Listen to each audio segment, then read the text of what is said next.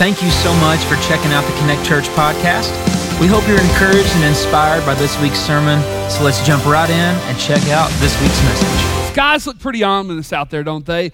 Just a little dark, but you guys braved the weather. I'm so grateful that you are here. And if you're visiting with us today, man, we are honored that you would come and to be a part. Today, our heartbeat during this time together is to make much of Jesus and do everything we can to connect everyone with the life-changing gospel of Jesus Christ. Today, I'm excited about a series that we are kicking off in the book of Nehemiah. And so let's begin and let's open in a word of prayer and we'll continue on in worship. Let's pray together. Father, I come to you in Jesus' name. And Lord, what a joy it is to gather together today, to not only sing your word, but Father, to have your word preached. God, to look to your word for the hope that is eternal in Christ Jesus, Father, to a word that speaks to every arena of our hearts and of our lives. And so, God, I pray that all that is done and that'll take place in this place today would bring you honor and great glory. In Jesus' name, amen. And Lord, I also pray that Zach would help me get my TV right out beside me while I preach, just to the back left of my shoulder. Even in this moment, you are awesome. Thanks, man.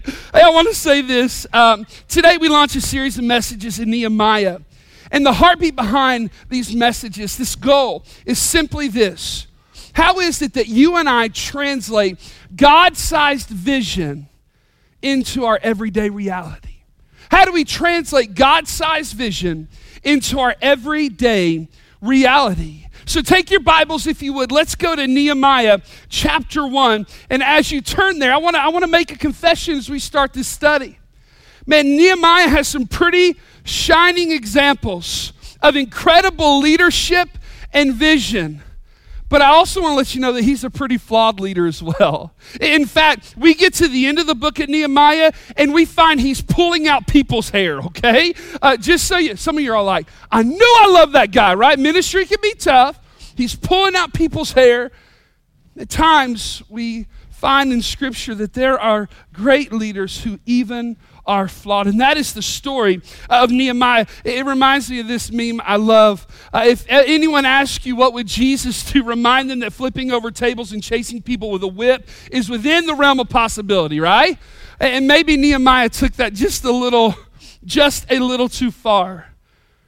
But now that you're Nehemiah, let's begin to talk about and ask this question. Who is this Nehemiah?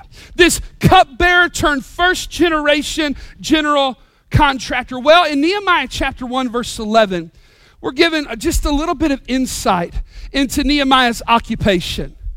It simply says this, Nehemiah of himself, I was cupbearer to the king. I was cupbearer to the king. Now, we don't use the term much of a cupbearer. You're not going to go on Indeed and find a job that just simply says cupbearer to the king. And so we've lost a little bit of the significance of this position, because we know this in Scripture, that the cupbearer was a position of power. Why? Because of its proximity to the king.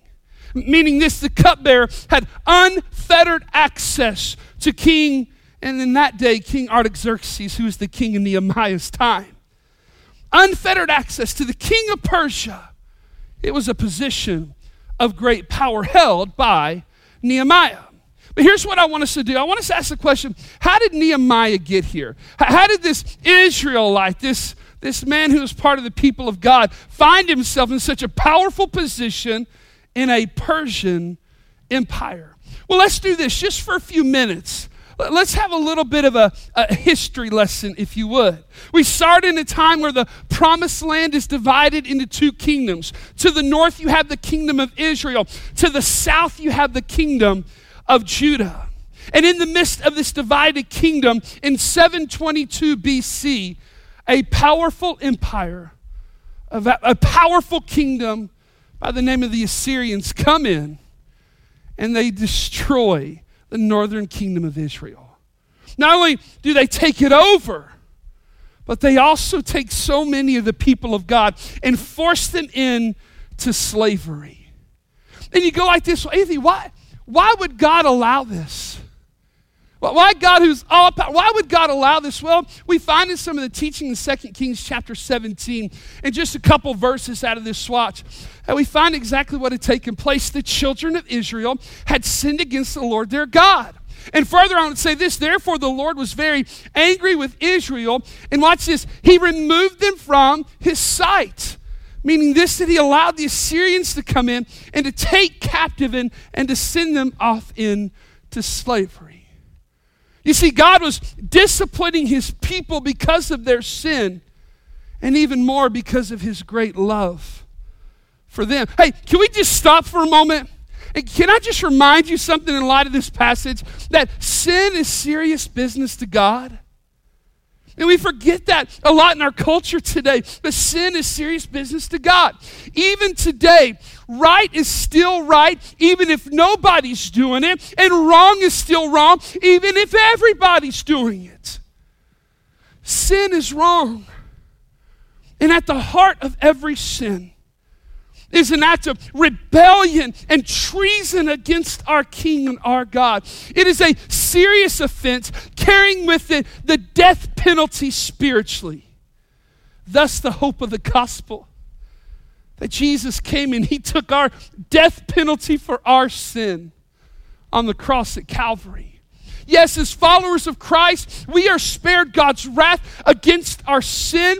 Romans 8, chapter 1, there is therefore now no condemnation for those who are in Christ Jesus. But hear me, God still disciplines his kids. Believer, when sin is a part of our story, God still disciplines his kids. As parents, we know one of the toughest things to do is to discipline our kids. But we do it, why? Because we love them. And we don't want them to be terrorists, right? Like, we discipline our kids. Now, I don't know if this has ever happened to you, but you know what I find myself doing sometimes? Disciplining my kids because they're acting exactly like me. You ever done that before? And they get in trouble when they start acting like me. And we discipline our kids because we love them. Hey, hear me. The Lord disciplines those he loves. The Bible teaches us this in Proverbs 3:12 and in Hebrews 12:6, that the Lord disciplines those, the very ones he loves. And we see that playing out here with the people of God. Well, why did God not stand in the way of this invasion? Because this is what God is playing out for his people. Now, back to our history lesson real quick. Answering the question of how's Nehemiah this cupbearer to this pagan king? Well, after nearly a century of the Assyrians, in 605 BC, God allowed another empire, the Babylonians, to invade the kingdom of Judah. Listen, the Assyrians got Israel. The Babylonians now are taking over Judah, and they're sending so many people, exiling them out of their very homeland. Not only did they take people into captivity and exile them from their home, but we find this, that the Babylonians destroyed the temple of God. The very central place of the worship of God has now been destroyed. Why did God allow it? Well, for the same reasons he allowed it up north, he allowed it down south. Because the people of God, through great mercy and God's grace, still were rebelling against him. Now, I want you to take a minute with me, and I want you to imagine with me the chaos. And by the way, when I say chaos, I mean this. Imagine with me how out of control everything must have seemed to the people of God in those days. How out of control the entire world was to them. Can you imagine the chaos and the hopelessness of the people of God? Man, where was God in all of this? Would any of God's people survive? Would they forever be lost to history? I want to remind you of a truth that we must recognize long before we can ever translate God-sized vision into our everyday reality. You ready? That even in the chaos, God is both in control and at work, behind the scenes, for his glory first, and then for our good. It's the truth you and I have got to come to in the midst of a chaotic world. You see, this was true for the people of God in Nehemiah's day. You see, even though there was chaos, God had made them a promise. Look in Jeremiah chapter 25, verse 11. God would say this, that this whole country will become a desolate wasteland, and these nations will serve the king of Babylon. And watch this, God puts a timetable on it. I'm giving him 70 years. I'm giving him 70 years. And by the way, guess what happened? At the end of 70 years, the kingdom of Babylon collapses. Here's the question. When are we just going to realize that God never breaks his promises? And that God is the promise keeper. And so in this history, we go from the Assyrians to the Babylonians. And now we find on the historical stage, God raised up Cyrus the Great, the leader of the powerful Persian Empire, which absorbed both the kingdom of Israel and Judah under his rule. In fact, this, by the way, was part of God's plan too. We find this long before in Isaiah 44, verse 28. God said this of King Cyrus, "He is my shepherd, saying to Jerusalem, you shall be built, and to the temple your foundation shall be laid." You see, what had happened was God raised up this Persian king with a heart to set his people free, to allow them to return to Jerusalem and to rebuild the temple of God, which had been destroyed by the Babylonians. In fact, in closing in this little history lesson today, beginning with the reign of Cyrus, the books of Ezra and Nehemiah focuses in on three key leaders. Number one, Zerubbabel, who would lead nearly 50,000 Jews back into Jerusalem. His task, rebuilding the temple of God. And then 60 years later, there was Ezra. He would bring the law of God, the word of God back. And his task was building the spiritual life of the people of God again. And then there's Nehemiah, this cupbearer turned first generation contractor, general contractor. Here he comes with God-sized vision to rebuild the walls of Jerusalem. Thus, under Artaxerxes, now the king of Persia, Nehemiah rises to the ranks of cupbearer. A powerful position. And you know what we begin to see in this short little history lesson? What looked like chaos to the people of God during the invasion of the Assyrians and the captivity of the Babylonians and the conquest of the Persians was evidence that what? That God was in control and at work even behind the scenes to do two things: to bring his people back to him and to bring his people back home. A.W. Tozer said it this way, and I love it. He says, while things look like they are out of control, behind the scenes there is a God who has not surrendered his authority. And so Nehemiah chapter 1, let's begin the read. And these are the words, Ezra writes, of Nehemiah, son of Hakaliah, in the month of Kislev, by the way, which is somewhere between November and December, depending on the year. And the Bible says in the 20th year, and that 20th year means in the 20th year reign of King Artaxerxes, he says this, while I was in the citadel of Susa. Now we know this from history, the citadel of Susa was where Persian kings went into the winter, and they had a retreat place there, pretty nice setup. But didn't something else happen in the citadel of Susa in the Word of God? You remember what else took place there?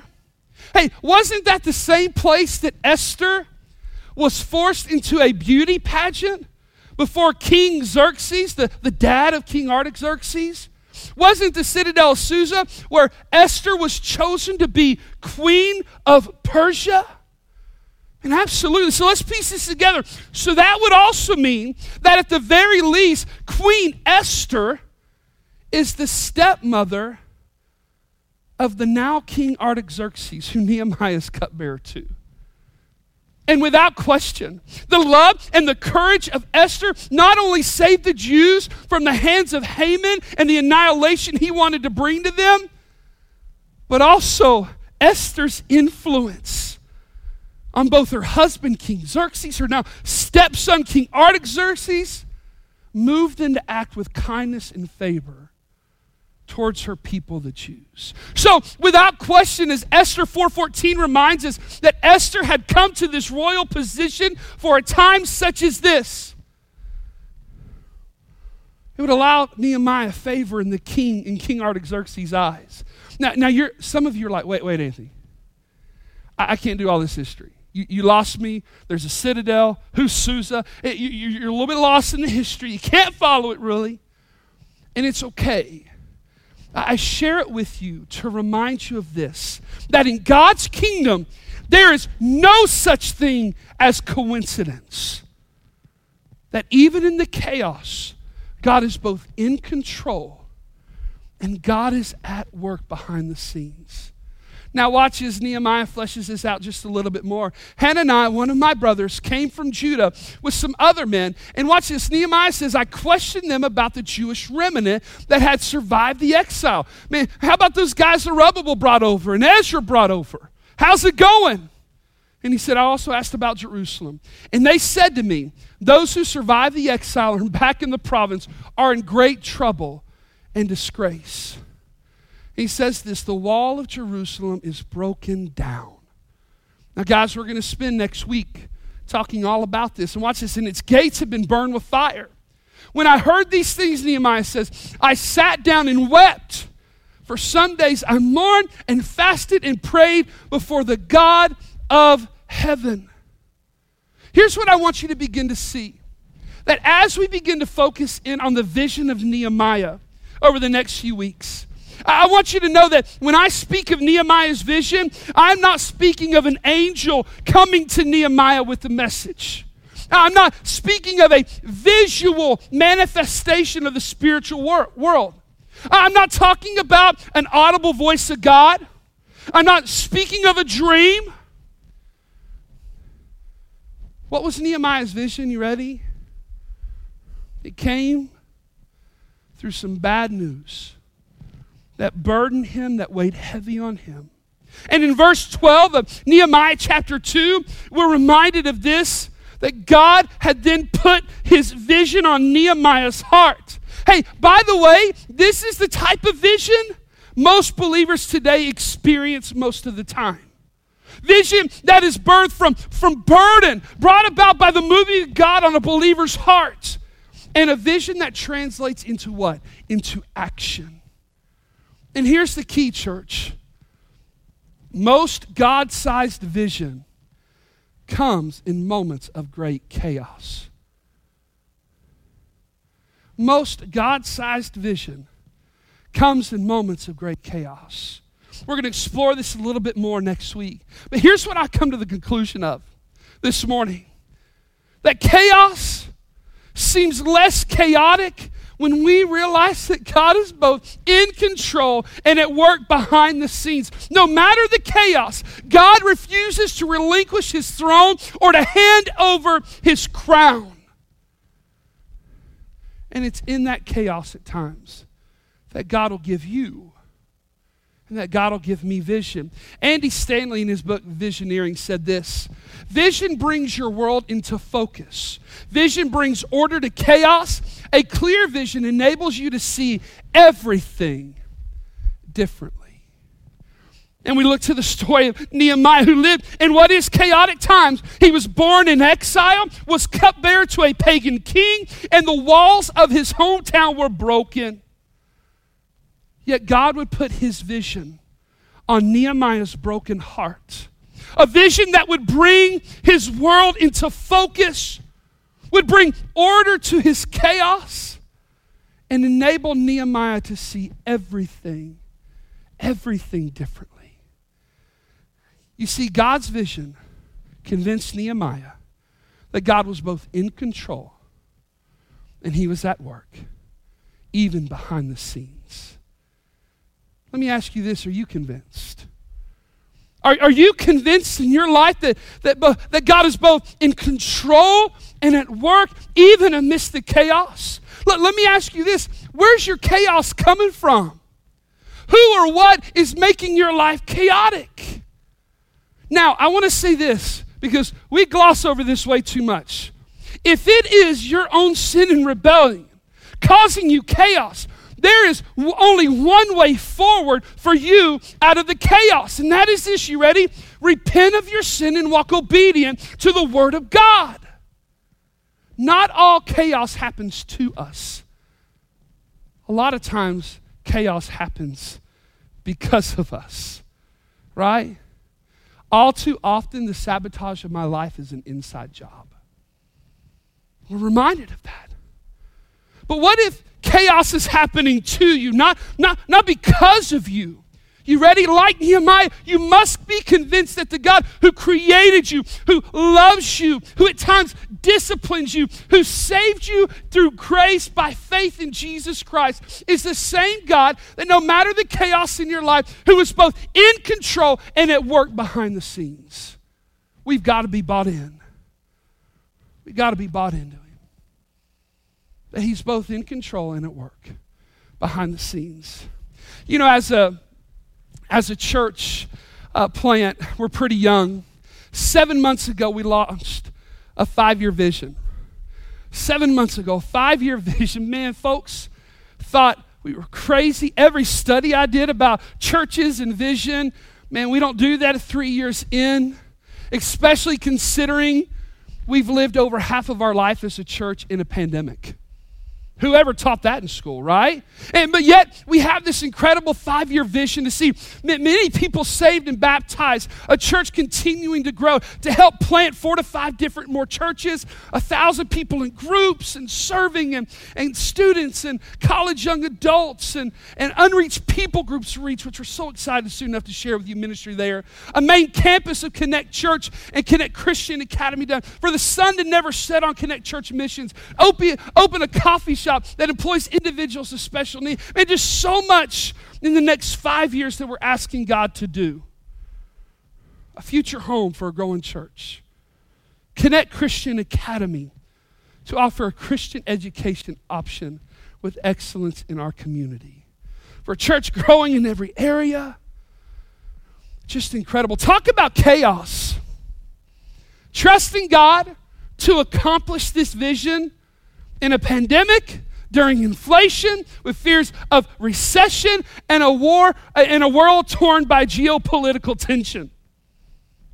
Yet behind the scenes, in what is all the chaos, we are convinced that both God is in control and that God is at work.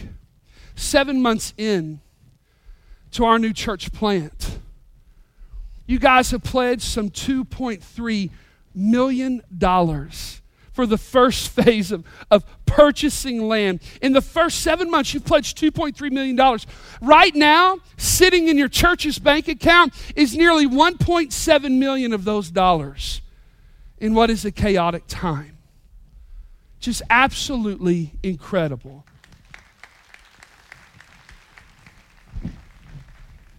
I want to say thank you for those who've given. Hey, by the way, if you've not, you know when a good time to start is? Today. Man, maybe the truth is as God moves your heart towards that, then we encourage you to come on and invest right alongside of us. You can begin that today. But you know, one of the biggest questions I feel today concerning our vision is this. Man, why haven't you bought land yet? You tried to buy land recently in Sevier County? I have, and my team has prayed over every piece of property in our target area that is for sale and property that is not for sale in our target area. We have worked hard to find the right land, and here's the deal, at the right price. But also, you got to know this, we are working as hard as we can to do as much of this vision as we can debt-free. To do it debt-free. I'm going to tell you something. I don't know if you've ever tried to raise $1.7 million in 7 months, but really it's a God thing. It is a God thing. So what we're doing is we're working hard not to go into debt. So instead of financing land and hoping we can raise enough cash to pay it off later, I wanted us to position Connect Church to sit at a table with any landowner and offer them cash for their land. By the way, $1.7 million is one heck of a negotiation tool. cash on hand. Yes, we do have land we want. It is a slow process. In some of the land that we're looking at, infrastructure still needed to be put in place so that we can price the land and make an offer. As I said 7 months ago, I believe this, that God is going to give us the right land, but it must be at the right time for Him. I can't wait to see how He's going to do it. Even in the chaos that is the land acquisition market in Sevier County, God is both in control and He is at work behind the scenes for His glory and our good as a church. You know, whether it's as a church collectively or as you, the church, individually, chaos around us will try to convince us that everything is out of control. But we are reminded today, through the life of Nehemiah, that behind the scenes, God is both in control and at work. So here's a question. What is it again that is introducing chaos into your story? What bad news like Nehemiah received? Hey, is it bad news physically or medically? Bad news relationally, financially, vocationally, politically, globally? What has you in chaos in your life? You know, last year I listened to a young lady speak at her daddy's funeral. It was televised nationally, and it was on Facebook Live. And her faith in the midst of chaos, something that still is stuck with me. This is Officer Richard Houston. In December of last year, he responded to a disturbance in a grocery store parking lot. And as he went to go and assist and to give help, an evil man opened fire on Richard, taking his very life. You know, over the past 2 years, we've watched chaos erupt in our communities and on the streets of America.